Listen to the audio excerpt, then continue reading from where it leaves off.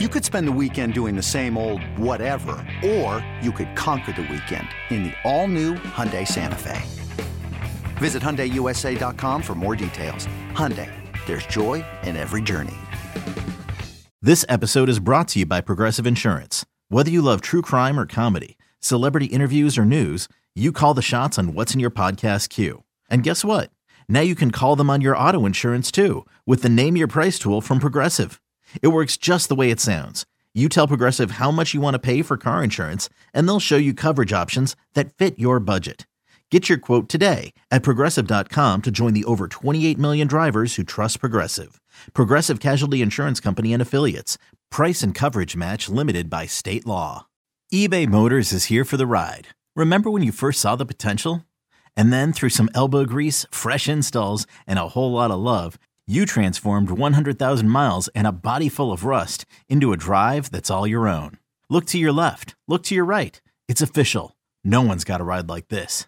There's nothing else that sounds like, feels like, or looks like the set of wheels in your garage. With over 122 million parts, you can make sure your number one ride or die stays running smoothly. So there's no limit to how far you can take it. Brake kits, turbochargers, engines, exhaust kits, roof racks, LED headlights, bumpers, whatever your baby needs, eBay Motors has it. And with eBay Guaranteed Fit, it's guaranteed to fit your ride the first time, every time, or your money back. Plus at these prices, well, you're burning rubber, not cash. Keep your ride or die alive at ebaymotors.com. Eligible items only. Exclusions apply. This is for the passionate Seahawks fans, the ones who care about scheme more than hot takes, the ones who want X's and O's and not talking heads. From the eye in the sky, this is Seattle Overload. With your hosts, Matty F. Brown, Griffin Sturgeon, and Ty Dane Gonzalez. Let's go. Welcome to the Seattle Overload podcast, where it is time for our weekly news roundup. That is week 13 with Matty, that's me, and Ty. Ty, that's me. Have you got over Sunday yet?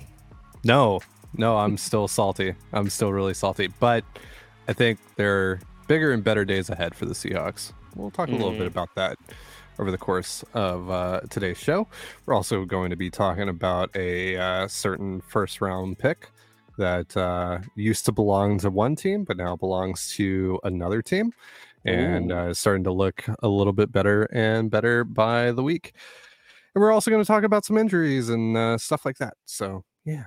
Hi, Matty. How are you? You kind of ended that on a downer. Injuries. Well, although they most of them do help the Seahawks, so it's actually not really on a downer. It's actually we're things are looking on the up and up. So we'll talk about that a little bit. But how are you doing, Matty? Have you gotten over Sunday? How are you feeling? No, I have not got over Sunday. Can't blame you. I saw Pete Carroll in his press conference was asked about whether it was a legal man downfield, and he shook his head and then said he didn't comment on it. But so that's upsetting. Like, that was a kind of BS penalty, and obviously Seattle fitting the run so badly, that's still great. And even Pete was saying how, like, he was really upset that basically in back-to-back weeks they lost, or back-to-back games they lost in the same manner. He said he had a real problem with that, which is good because we had a real problem with that. But anyway, we will move on from that game, although we will talk about that game in this podcast and tomorrow. But some positive news, Ty. The Seahawks, in the midst of Sunday's madness, I think perhaps for the fan game day experience, they announced on the big screens at Lumen Field that the Seahawks are launching throwback uniforms. Let's go. Much finally. Hyped, much theorized. I was dissecting the Sound of the Seahawks off-season footage where they had a throwback kind of looking wall in there, and why would they do that? And throwback coloured cleats from some of the players, and like Quandre Diggs had some clean kind of throwback cleats in the preseason. All of this stuff, and finally they're doing it, which I think is because the NFL changed the rule, the helmets, where they used to, for safety purposes, only allow one helmet, so you could change the stickers on it. But obviously the Seahawks used to have silver helmets. How can you change from navy to silver? Well, that's pretty complicated for a sticker. But now they've changed that rule where you can have multiple helmets in the season, or 2 helmets, or just get a new helmet for that game. And silver helmets. And it was a cool video, like a lot of history of the team in there. And it'll be interesting to see how Nike does it, because I'm hoping they kind of like, they should be able to keep it exactly the same. Like, there's no reason they can't, like with what the Packers kind of do, where they've got kind of a OG kind of style. Like, I'm hoping that Seattle keeps it the same. But yeah, awesome stuff, and it will look clean, right? Yeah, it should look dope. I'm interested to see what they do with the helmet exactly. Are they going to do just straight up the old school, just matte silver helmet, or are we going to get maybe the feather accents that they have in the current jerseys and helmets? Is that going to be a part of the helmet? So that'll be interesting. Well, they use the old bird logo in the video as well. So that would imply they're going to stick kind of old school with it. But I don't know. It's a good question, and I think they were planning to do it this year, like the Eagles were as well with their Kelly Green style. But there were supply issues from COVID and like a carryover from whatever factory Nike uses to make these. And I think I forget who it was. Some higher up from the Seahawks earlier on in the year was saying like, Chuck we're Warner. gonna. Yeah, I think so. Yeah, and Chuck Arnold. Yeah, it was Chuck Arnold. Yeah, Arnold, not Warner. Warner. Oh, did you say Warner? I thought you said Arnold. I thought you said Chuck Warner. I don't know. You're combining Kurt Warner and Chuck Arnold, I guess. I don't know what you're doing.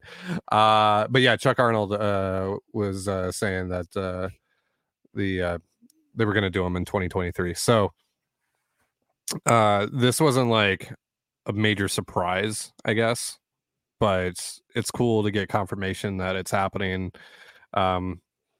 Because I like those uniforms. I know there's some people that don't, but I like those uniforms a lot. I like the old school look of a lot of teams, especially like late 80s, early 90s looks for teams. I think those are really cool. So I'm glad that the Seahawks are kind of jumping on this trend a little bit here and taking advantage of the new helmet rule to do this. Because like there's a bunch of different things that they could do, right, with the new helmet rule. Like they didn't necessarily have to do this. They could have done the 2000s uniforms, which yeah that they would could be have bad. They could have done like a black uniform with like a black helmet like Bobby wanted. They could have maybe done just they could have just done like an action green helmet or something like that to go with the action green jersey. So there's like there were a bunch of ways that they could have gone about it. I think they chose the right way though with this, and so I'm looking forward to seeing what they look like. But yeah, I think because we saw the old Seahawk logo, it's probably just going to be straightforward, just a 1-for-1 recreation with maybe just like some minor tweaks. Yeah. I mean, you could modernize the logo, and I think it would work, but probably best if it's a throwback, just to keep it as it was, and it will look clean. And they can, rather than the Lions putting their stink on blue and silver, the Seahawks can perhaps restore that colorway into being actually good. Yeah. Who do you think is going to rock it the best? Well, that's a good question. Because we've seen a lot of jersey swaps on. Yeah, DK. Gino. Yeah. I think Jamal. Yeah. With the white wristband. Maybe. Yeah, with the right. Yeah, if he goes with like all white wristbands, yeah, that'll look pretty fresh. There we go. And the one thing as well is I hope it doesn't replace the wolf grey look, because the wolf grey was cool, but I don't know. Like, I don't really get why the NFL limits how many different colorways you can wear in a season, or if they even. I don't know. I think they do in the playoffs, but also the Rams got an exception for the Super Bowl to wear the of white course they alternates. Did. Of course. So, yeah. Because they're from the NFC West and they're dirty, filthy cheaters, obviously. Yeah, and the NFL lives right next to them, and it's unacceptable. I'm mad. So yeah. I don't know. Well, the Seahawks, I mean, like they kind of have a home alternate, which is the action green, but they've also worn those on the road. So like they kind of need like a home alternate, which these I assume would be like I don't like are they going to get white ones as well? Because like the Dolphins have both for their Yeah, surely. throwbacks. I mean, I don't know if the white ones are needed, are they? Not really. Like unless they're going to eventually transition into those colors again, that colorway again, and they're like trying to do kind of what the Rams did. I mean, the white ones are clean with the blue, and I'm a sucker for a white jersey, white shirt in like soccer as well.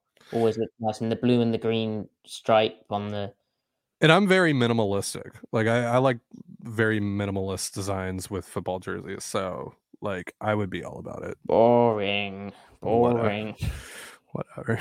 They should put an action green splash down the middle of it.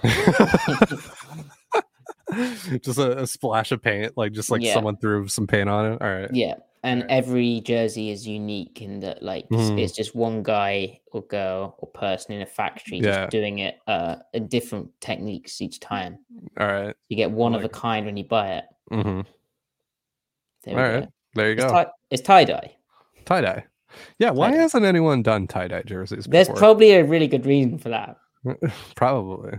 In soccer they do, and they use that marketing that the jersey you're going to buy is like completely unique because it's tie-dye.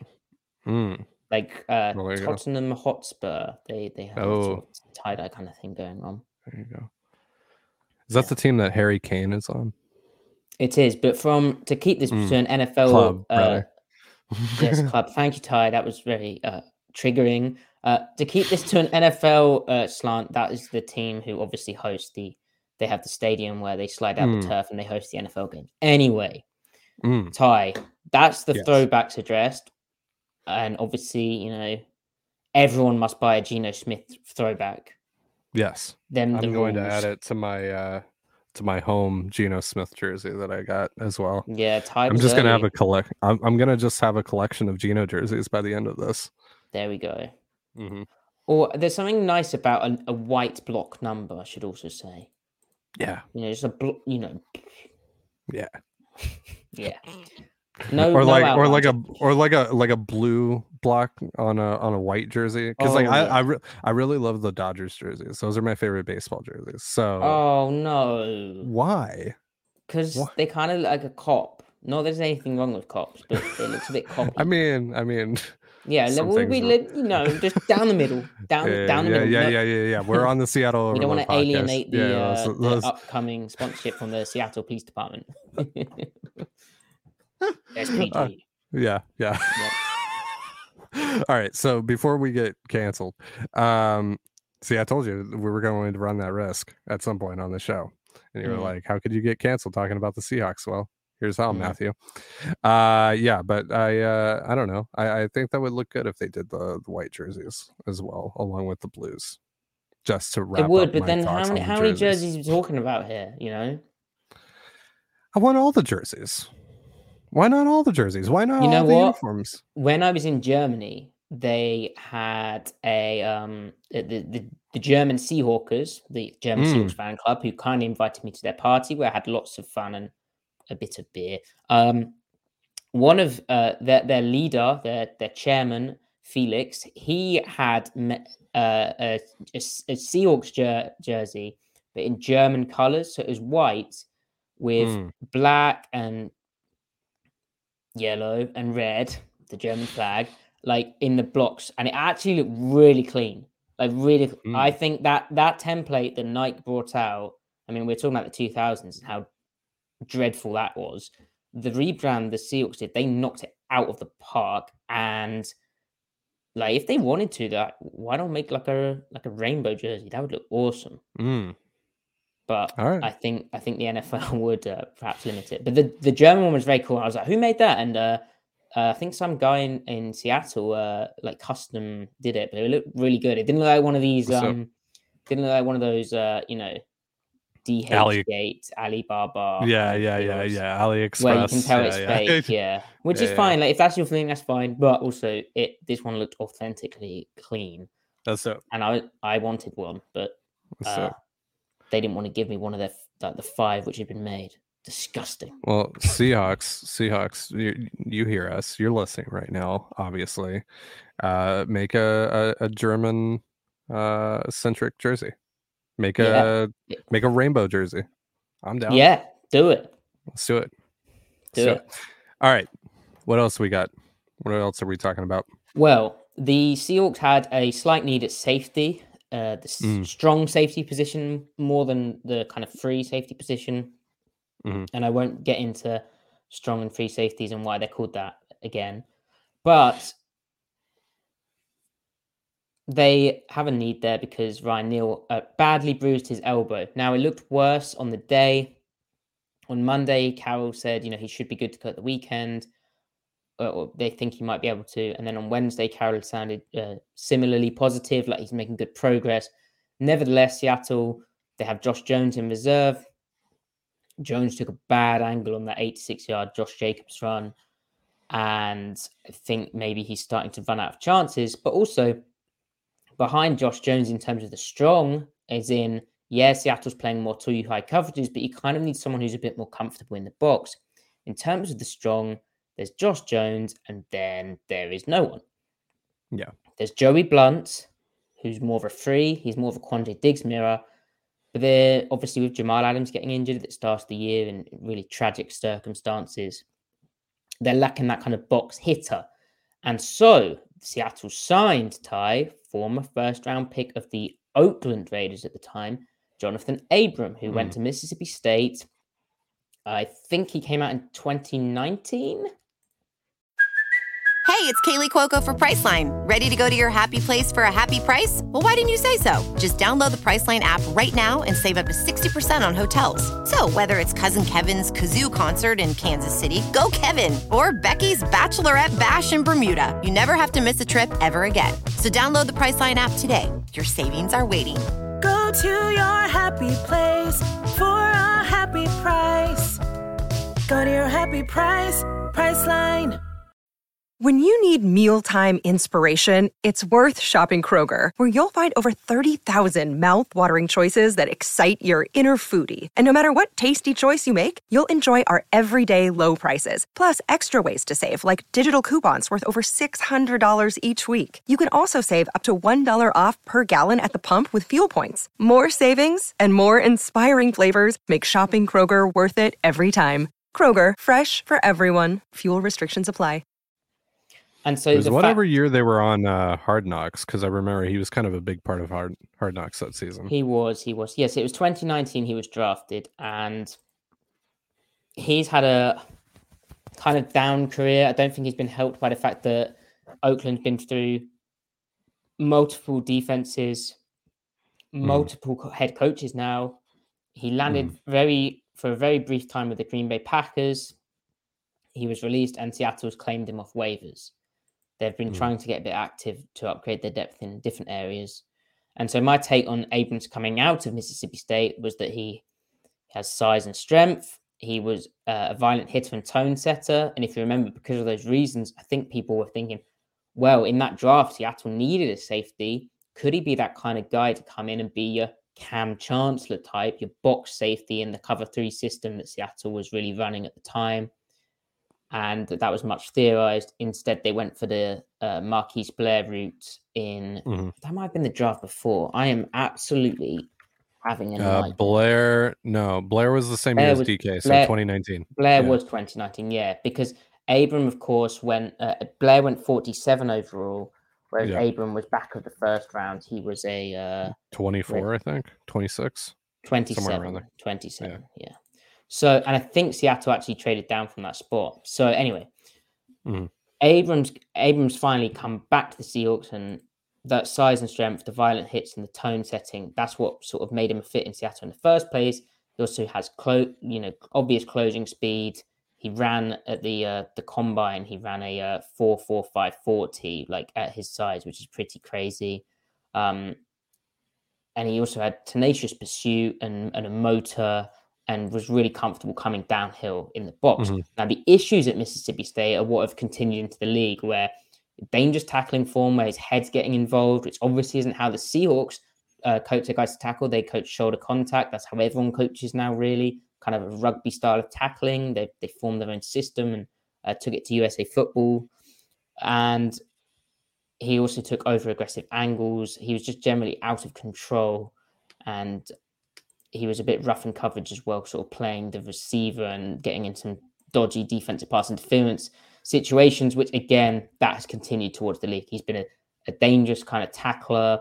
He's been an inconsistent tackler. He's made some hits which have been, penalized because they've been, illegal. They've been dangerous. And then also his coverage has been illegal because he's contacted guys and his coverage hasn't been very good. So maybe he's someone who can make it work in Seattle in the fact, they love him up a bit, the culture. But, and I think, he was a first round pick for a reason. He was considered like the best box safety in that draft class.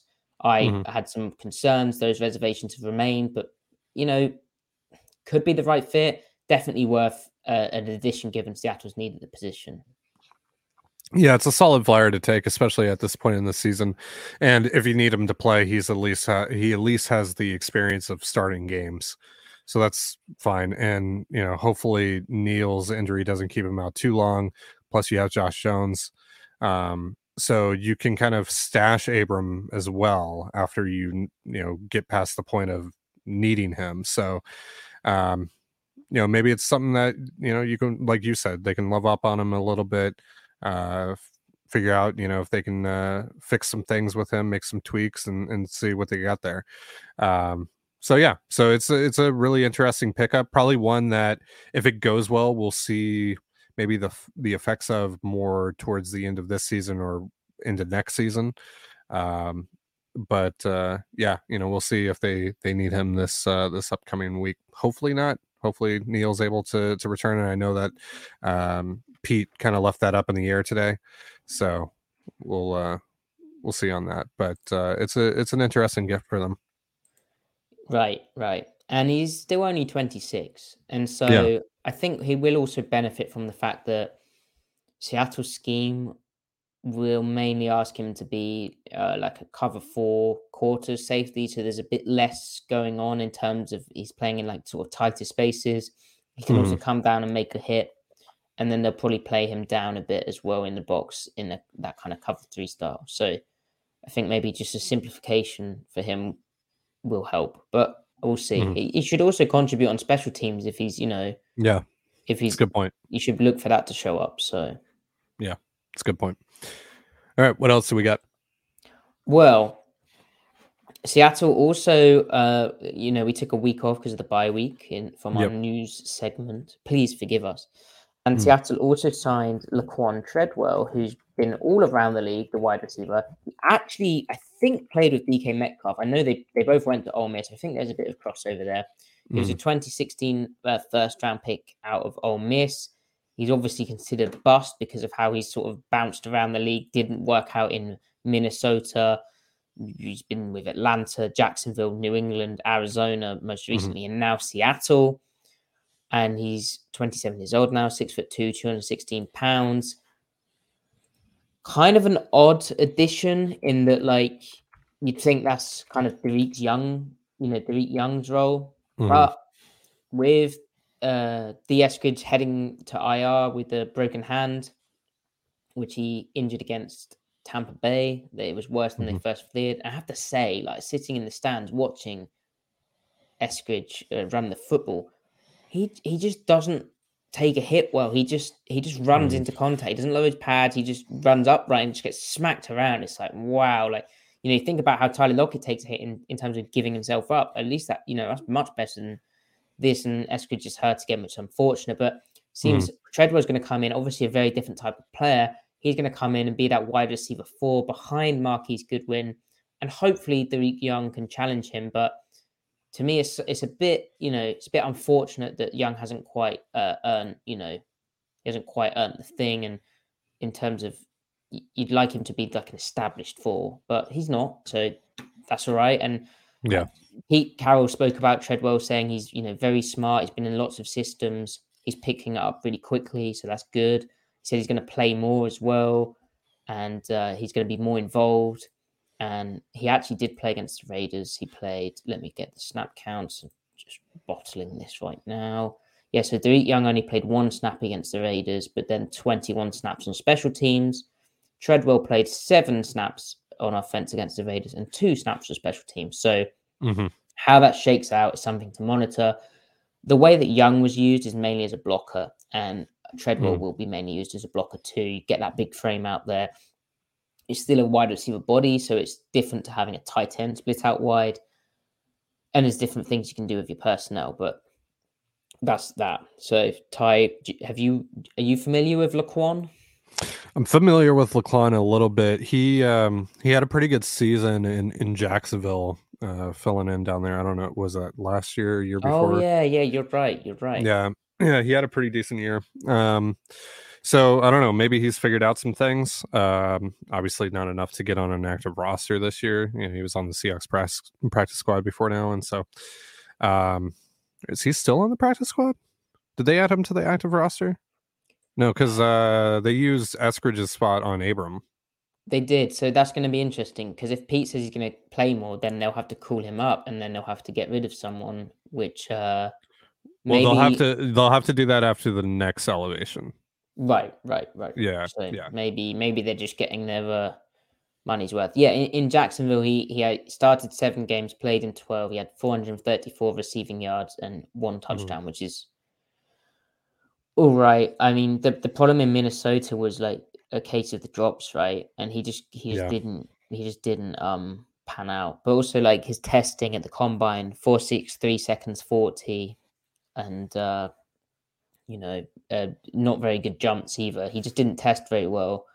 On tape. His production at Ole Miss was pretty good, but he just didn't test well, and then it obviously didn't translate to the league for whatever reason. But rinse and repeat with what I said about Pete Carroll and the culture. Like, you don't know, maybe he just needs loving up. Maybe he needs time. We'll see. But I wouldn't expect much, but we'll see. We'll see if they found something. We'll see, what the hands look like, and see if he's made any other improvements. But yeah, for now, I wouldn't put a whole lot into this.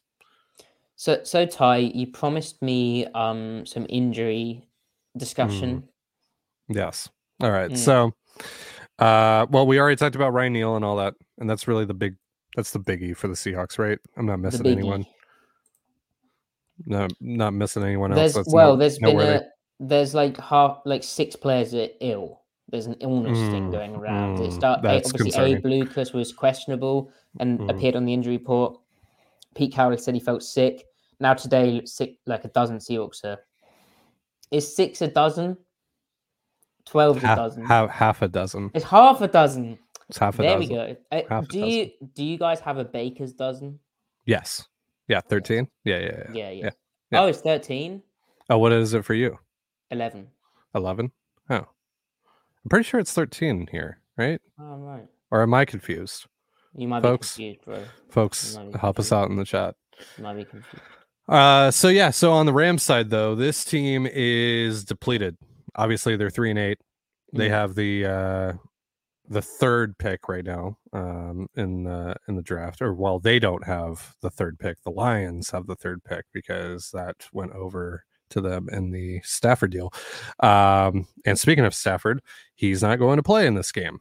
Sean McVay today said in his press conference, and by the way, in the chat, it is Baker's dozen is 13.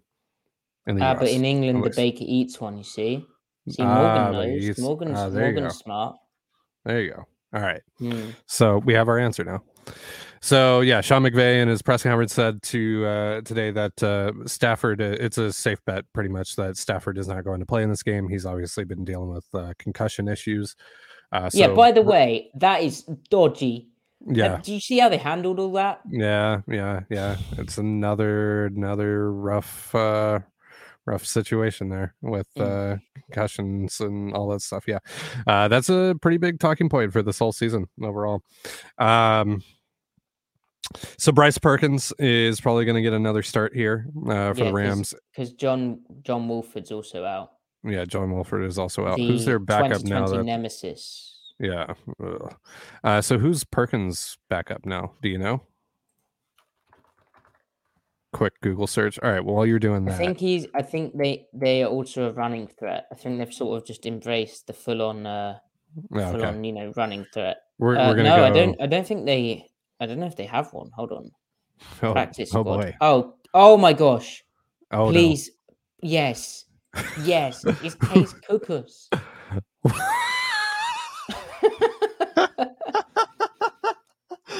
Who? Cuckoos. Cuckoos?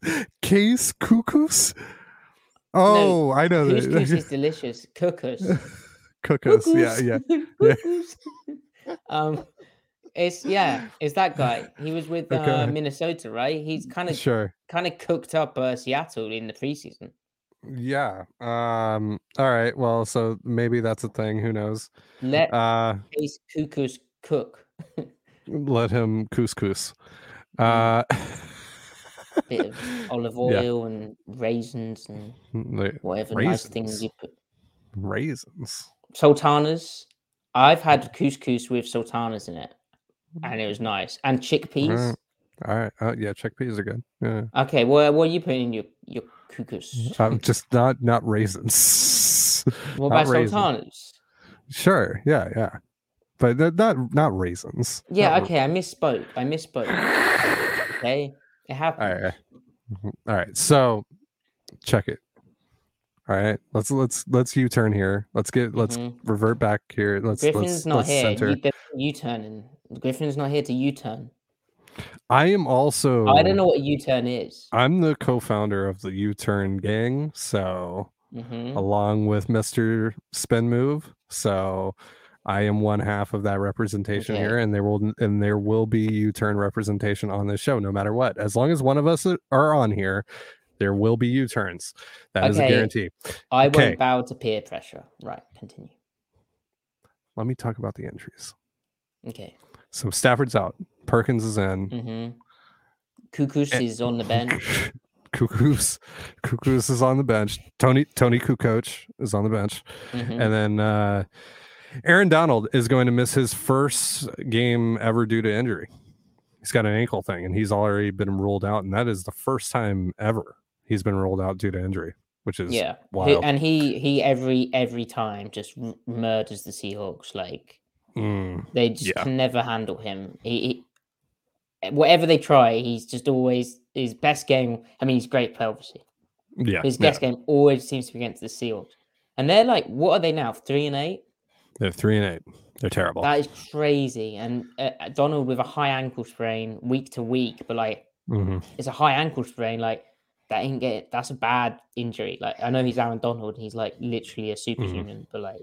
Mother's Day is around the corner. Find the perfect gift for the mom in your life with a stunning piece of jewelry from Blue Nile. From timeless pearls to dazzling gemstones, Blue Nile has something she'll adore. Need it fast? Most items can ship overnight. Plus, enjoy guaranteed free shipping and returns. Don't miss our special Mother's Day deals. Save big on the season's most beautiful trends. For a limited time, get up to 50% off by going to BlueNile.com. That's BlueNile.com. Another day is here, and you're ready for it. What to wear? Check. Breakfast, lunch, and dinner? Check. Planning for what's next and how to save for it? That's where Bank of America can help. For your financial to-dos, Bank of America has experts ready to help get you closer to your goals. Get started at one of our local financial centers or 24/7 in our mobile banking app. Find a location near you at bankofamerica.com/talktous. What would you like the power to do? Mobile banking requires downloading the app and is only available for select devices. Message and data rates may apply. Bank of America N.A., member FDIC. But I mean, you're 3-8 at this point. You should probably start thinking about shutting him down for the whole year.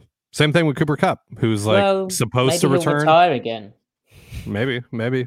Yeah, so that's the other big loss, right? Cooper Kupp, who obviously, again, Seattle's had their issues defending him. That would have been a really tough matchup for Kobe Bryant in the slot in playing nickel. Kupp is out with a... I think it's also an ankle. right? It is, isn't it? It looked really bad on the replay. Yeah, It looked like he yeah, might I have thought broke it- something, but I think yeah. it's just a really bad ankle. He had surgery, right? Yeah, he had surgery, so he's out for the next few weeks. They didn't rule him out for the season, but Right. I mean, again, you're 3-8. You should probably start thinking about shutting him down for the year because, like, you're not going to accomplish anything. So what's the point? And then Griffin's Allen guy. Robinson. Allen Griffin's Robinson, dude, yeah, Griffin's boy, yeah. So he's done for the year. He's already been ruled out for the year. I don't know what he injured, but I guess he got hurt during their last game, and so he's done for the season. So their number one receiver right now is Ben Skoranek, and who I've done an underdog fantasy video on. ooh, Do you want to know the sell for that? yeah, Sean McVay has done it again. He has evolved to stay ahead of NFL defenses, and the Rams don't even need Odell Beckham Jr. at the moment because they've evolved and they're going to stay ahead of everyone. That was week 2, I think. Spicy. Be careful Yeah. though. It's spicy. Wait, we're not there yet. The issue with that take, no, we're not there yet. Skoranek, they were using him as a fullback, and it looked kind of cool, but then they stopped doing it as much. I guess because teams stopped respecting the run, and then I don't know. I feel like McVay should have done it more, and then they all got injured, and they can't run the ball. Even though we were assured that at the start of the season, oh, they're going to run it much better this year. They've got the chemistry, and it's going to be marvelous. And Stafford won't be dropping back lots in empty formations. They'll just run the football. But no, that has not happened. And honestly, the Rams have had such good injury luck the past few years that now this is it's almost like all of that good luck coming to a head. They're paying their dues now. This is a brutal situation, and yeah. It just feels like a long time coming, right? Right. I mean, what goes around comes around. It's unfortunate for them, and I wonder. Not every year, but the past few off seasons, there's been rumblings about Sean McVay wanting to retire young, wanting a TV deal. Probably going to earn gazillions working for one of the big networks. Yeah, I wonder if actually having a losing season makes him, Aaron Donald, who, as I said, there was retirement rumors with him as well. I wonder if they want to come back and run it back and actually, go out winning, not having a losing season. I mean, 3-8 is not. Seattle can condemn them to a losing season. Yeah, they could. That's crazy. Because by my mathematics, Ty, 9 is over half of 17. It is. Let's go. Let's go. Nailed it. Let's go. YouTube. Bam. Let's go. Live maths. That was a lot. Live maths here on the Seattle Overload podcast. You. Yeah, exactly. Maths you. Yep. So Ben Skoranek, Van Jefferson, Tutu Atwell. That's a receiving core right now. Their offensive line is ass. Skoranek sounds like a strain. Yeah. Puffing on that Skoranek. Oh, we were talking about 2 different strains. Yeah, but we're Oh, what you were thinking? He's really hurt his Skoranek. Yeah, he really hurt it. Yeah, he really hurt his Skoranek. So that's the run game sucks. Their offensive line sucks. Their receiving core is depleted. Their quarterback, they're on their 3rd quarterback now. Their defense doesn't have Aaron Donald. Unfortunately, Bobby looks pretty washed, and Jalen Ramsey's been getting cooked lately. So in terms of the big names on this team, you should be in a pretty good spot to win this game, I would think. And we'll talk about it more tomorrow on the tape pod, of course, and look at how everything's lining up that way. But 31-7 score prediction will come in. Yeah. Honestly, I might take you up on that one, because Griff tried it last week. It's his fault. Griff, no, buddy, no. Yeah, so I'm not going to hop on that train with you then. I'm going to go with a normal score prediction, one that I will reveal on tomorrow's episode of the Seattle Overload podcast. Dun. So you should tune in for that. Wow. Yeah, so I don't know. That's pretty much it in terms of the Rams injury front. So things looking pretty nice for the Seahawks there. I mean, injuries suck at the end of the day. We don't wish injuries upon anyone. Disclaimer. But it does help the Seahawks. So yeah, in a pretty big way. So hopefully they're able to get back on track. If they lose that game, like, it's just not meant to be. I'm probably not showing up for the post game show. Yeah, we'll just cancel it. It's not meant to be. We're canceling the post game show if that happens. Like, it's a big opportunity as well, right? Because they can move to 8-5, 7-5, 7-5. Wow, they're 6-5. They're 6-5. Yeah, that's grim. Grim. Yeah, it looks a lot worse than 6-3. Yeah. Oh dear. I was such a hopeful boy back then. 3 weeks ago, 2.5 weeks ago. I met Pete Carroll, and then they lost. They haven't won since. Oh fuck! Now I'm not saying it's my fault, but if you want to scapegoat me, you can. Everyone copes in different ways. It's the Matty curse, guys. The Matty curse is alive and well. Ooh. There used to be the Madden curse, but now it's the Matty curse. I planted the bear seed among the coaching staff, and it's caused like a complete defensive meltdown where like Pete's saying, we need to run more bear. Pete was like, I will run quarter, half. Pete was like, oh my God, this little British boy has me figured out. We have to change everything. We have to change everything. The little British boy. Okay. Right, so instead of while we all thought that he was like really happy to see you, where he's like, "Hey, Matty, what's up, man?" In the back of his head, he was actually like, "Oh shit."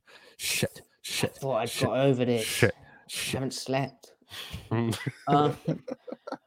Okay, so Pete actually spoke about the Raiders game in his Seattle Sports appearance on the Monday in the Pete Carroll show with Brock and Salk.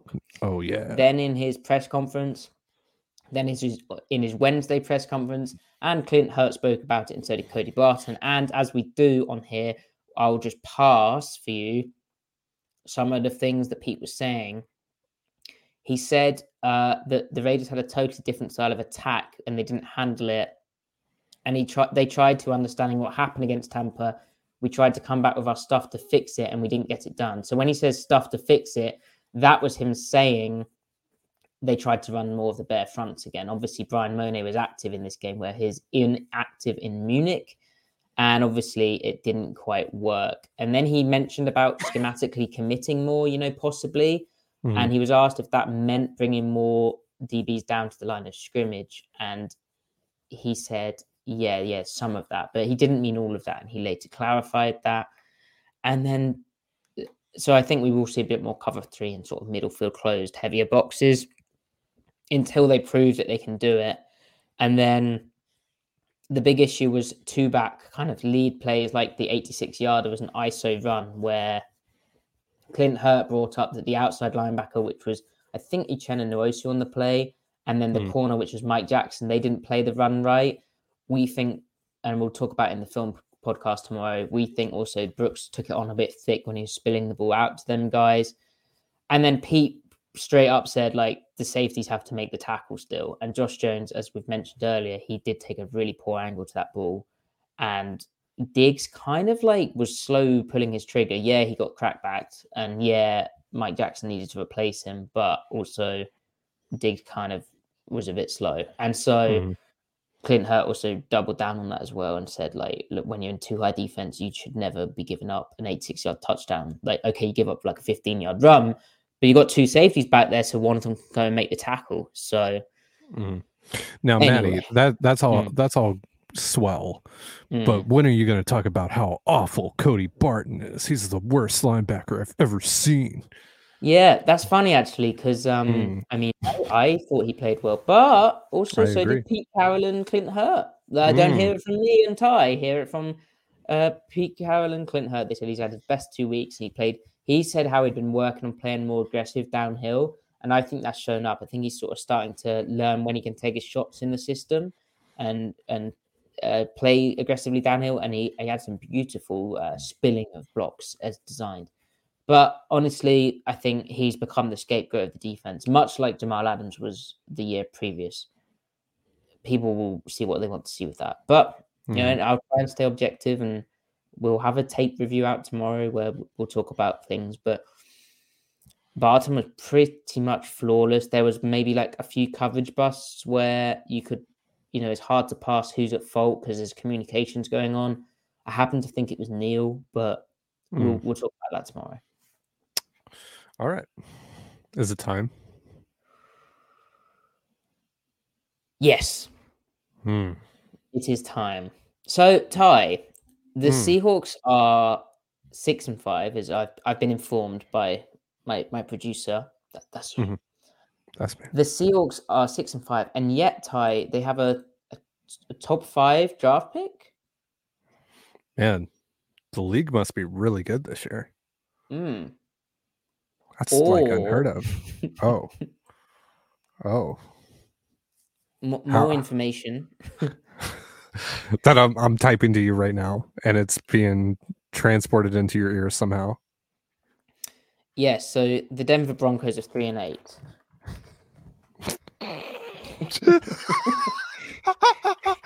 Okay. Yeah. Yeah. All right. Sure. Yeah. Yeah. They are. That is fact. That is fact. Yeah. Since we last spoke to you guys on this news show, the Broncos have played 2 games and they've lost 2 games. Yep. They have. Yep. And I have watched both games, by the way. What? In full. No. Full. Why? Are you okay? I'm definitely not a hater. I just want to make that part clear. Yeah, because that is quite toxic. Yeah, I wouldn't be toxic. I'm not a hater. I'm very curious to see one of the most interesting teams in the NFL this year, and that is the Denver Broncos. I mean, they have a great defense. That's what I'm mostly watching for, of course, right? Best defense in the league, at least, top 3 unit in the entire NFL. Well, they're a lot of fun. They're a lot of fun to watch. Well, yeah, they did. Lately, though, not as great. They gave up some points to Sam Darnold and the Panthers. They gave up some points to the Raiders, but hey, Matty, so did the Seahawks. In fact, the Seahawks gave up like 19 more points than the Broncos did to the Raiders, but we won't talk about that. But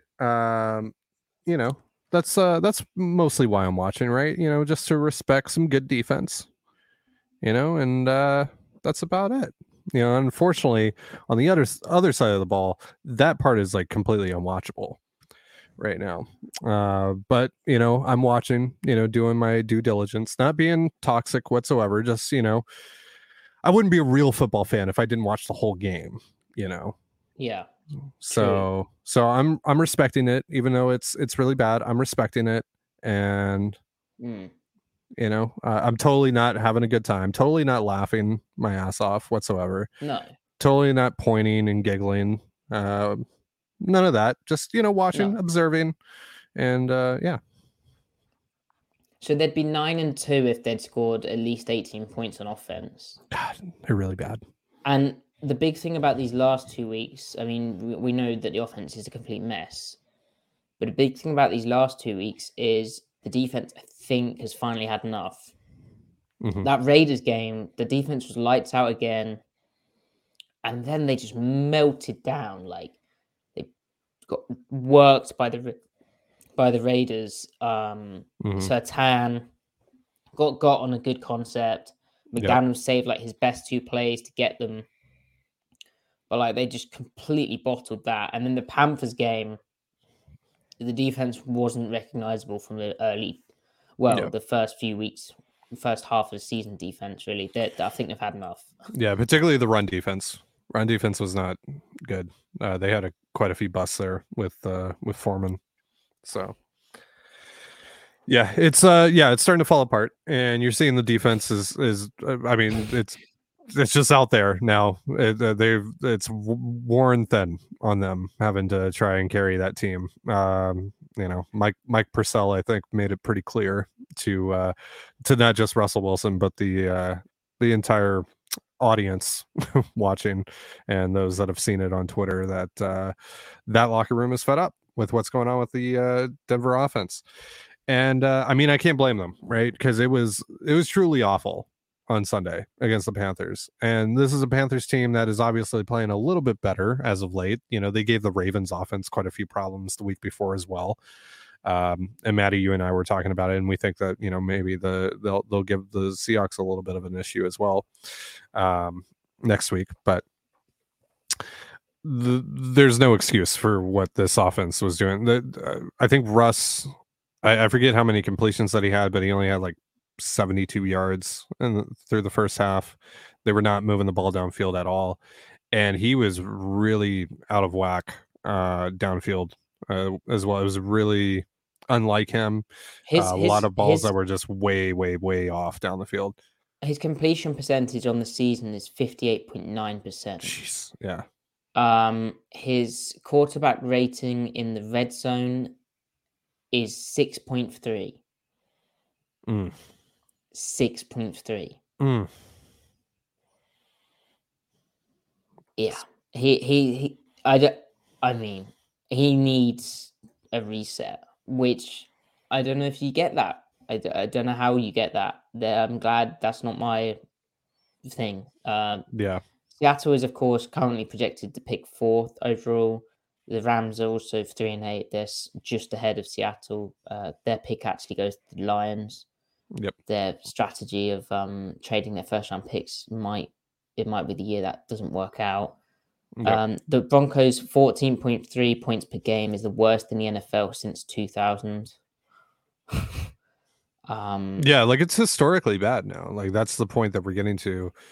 He's thrown like 1 touchdown in the last 4 weeks, something like that. Like Wilson's passing touchdowns per attempt is 33rd amongst 35 qualified quarterbacks. Yeah, like he's at like 8 touchdowns, 5 interceptions right now, I think. And you know, we're in the final 5 weeks of the season now. So yeah, it's just like it's almost, you know, like taking my Seahawk fandom out of it for a second. Like it's sad. It's like legitimately sad. And even, you know, just going back to, you know, being the Russell Wilson fan that I am at the end of the day, you know, and thankful for all the stuff that he did accomplish here in Seattle. Like it's sad to see his career go this way. It sucks.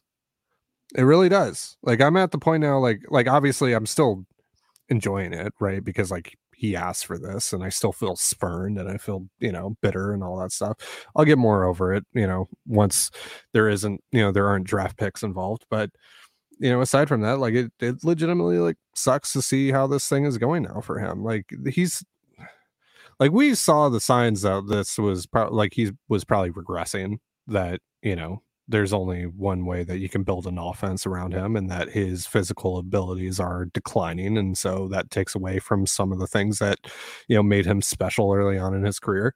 But I didn't think it was going to be this bad. I didn't think it was going to be historically bad.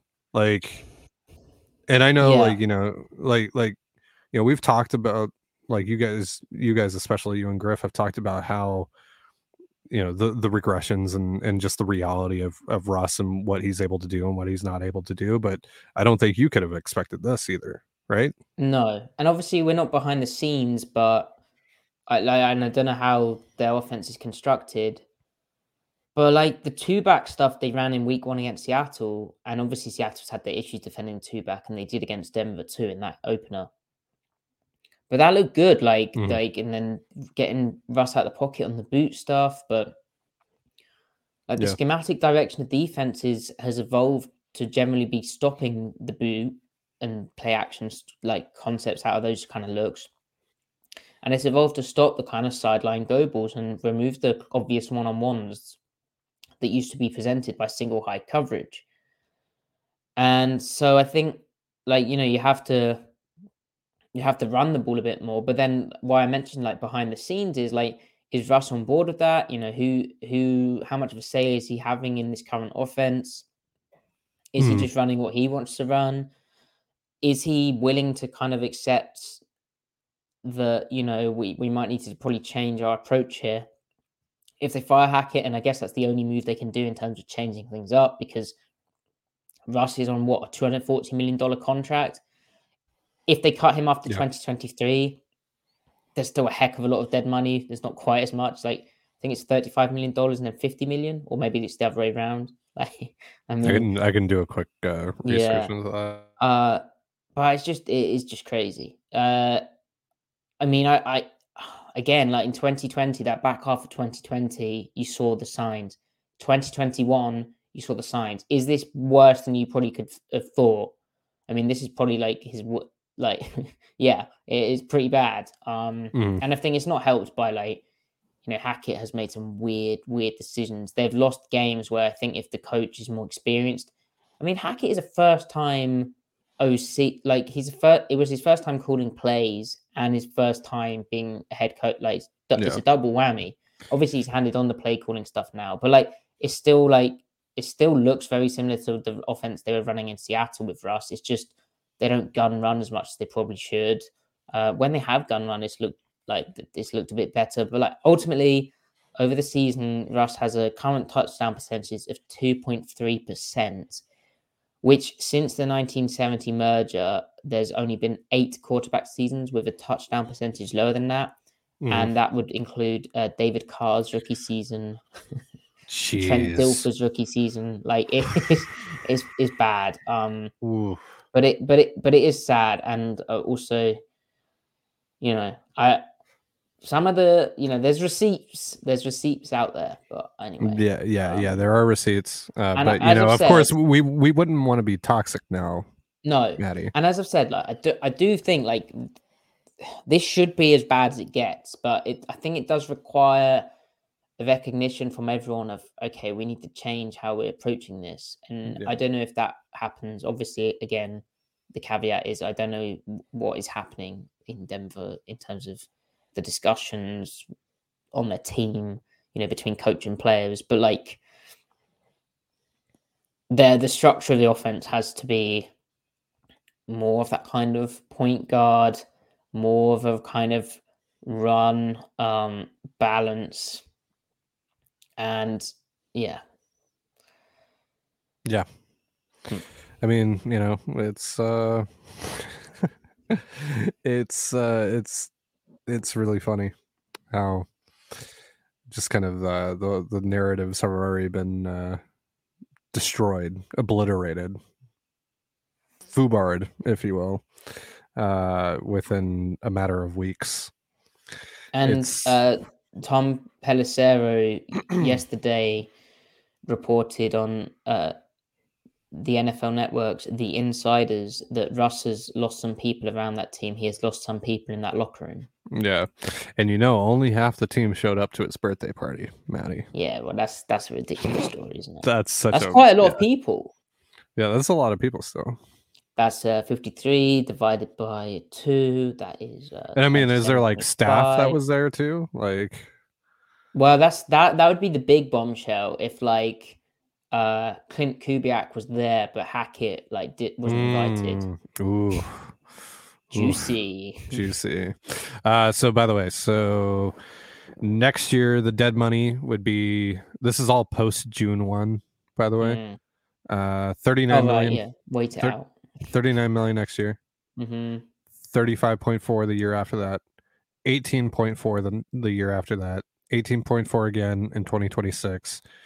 8.4 in 2027, then 4.4 in 2028. So it's like, it is like 35 and then like 50. Yeah. Over the. Yeah. Yeah. Yeah. Just about, pretty much. So yeah. So, I mean, that's a lot to do, but then. So, but the thing is, Hackett will get fired, and then they'll hire an offensive guy. I saw someone suggesting maybe Frank Reich. Like I know he'd be wanting another shot. He's considered an offensive guy. He'd probably go mad at trying to run pass options with Russ, given, like, I believe my understanding, Russ didn't like the idea of an RPO, and a core principle of Reich's offense is the RPO. Yeah. It's probably going to be shoddy. Well, yes, except... Or maybe it's Evero. Maybe it's Evero and he hires a baller OC, right? Like, maybe that's what it is. Well, Evero should get a shot at being head coach, but there is some conflicting information around the Shotty-Russ relationship. Yeah. Which we've got into. Anyway. Yeah. Good news for the Seahawks. This is the other thing, right? It's not just the number 4 overall pick in the 2023 NFL draft. Yeah. It's also the 36th. Yeah, there's 36th pick. Yeah. And then and then we're done. Bad next year? No. We're done. We're done after that. All the picks are done. No, yeah. There's no 20. No, there's no 2024 pick. I'm sorry, buddy. Oh. It was only 2022 and 2023 picks. Oh. Sorry, pal. Sorry. But they're bad. There must be more. That's it. I'm sorry. I hate to break it to you, but there are no more after next year. So you better make these picks count. Will Anderson Jr., Jalen Carter, you are a Seattle Seahawk. That'd be nice. Hopefully, yes. Yeah. And I mean, shoot, if the Seahawks fall off, hopefully not, but if they fall off here over the next few weeks, maybe they'll have 2 top 10 picks or 2 top 15 picks, which that won't be fun for us to talk about over the next few weeks, but that might be fun for us to talk about in March and April. So, yes. But I would prefer not. I would prefer that the Broncos keep losing and the Seahawks start winning again. I think I saw somewhere that there's a 90% chance that the Broncos will now be picking in the top 10. And I think there's a 4% chance that Seattle gets the number 1 overall pick, which is nuts. Yeah, it's pretty wild. We need the Texans to start winning, though. And the Bears. Yes, I have a feeling. Now, Maddie, would you let the Rams beat you this week so you can get them past the Broncos in the draft order? Some people are that into the draft anyway. Yeah. Oh no! Hopefully they beat the Rams. And before that, we will be back tomorrow, Griff, I, and you, Ty, reviewing the film from the Raiders shenanigans, and then we will preview that Rams game in a bit more detail than we have tonight. Probably the same amount of detail, but with Griff's input and a score prediction. And then we'll be back on Sunday with a live recap if the Seahawks win. No, we're contractually obliged. I don't actually think we are, but we'll turn up. We're professional podcasters. Yeah. What are we talking about here? Yeah. We'll be back for that as well. Thank you everyone for tuning in live. Please like the video, subscribe to the channel, comment. That really does help us. If you're watching on Twitter, retweet it. And please also, if you're listening, download, 5-star review, subscribe.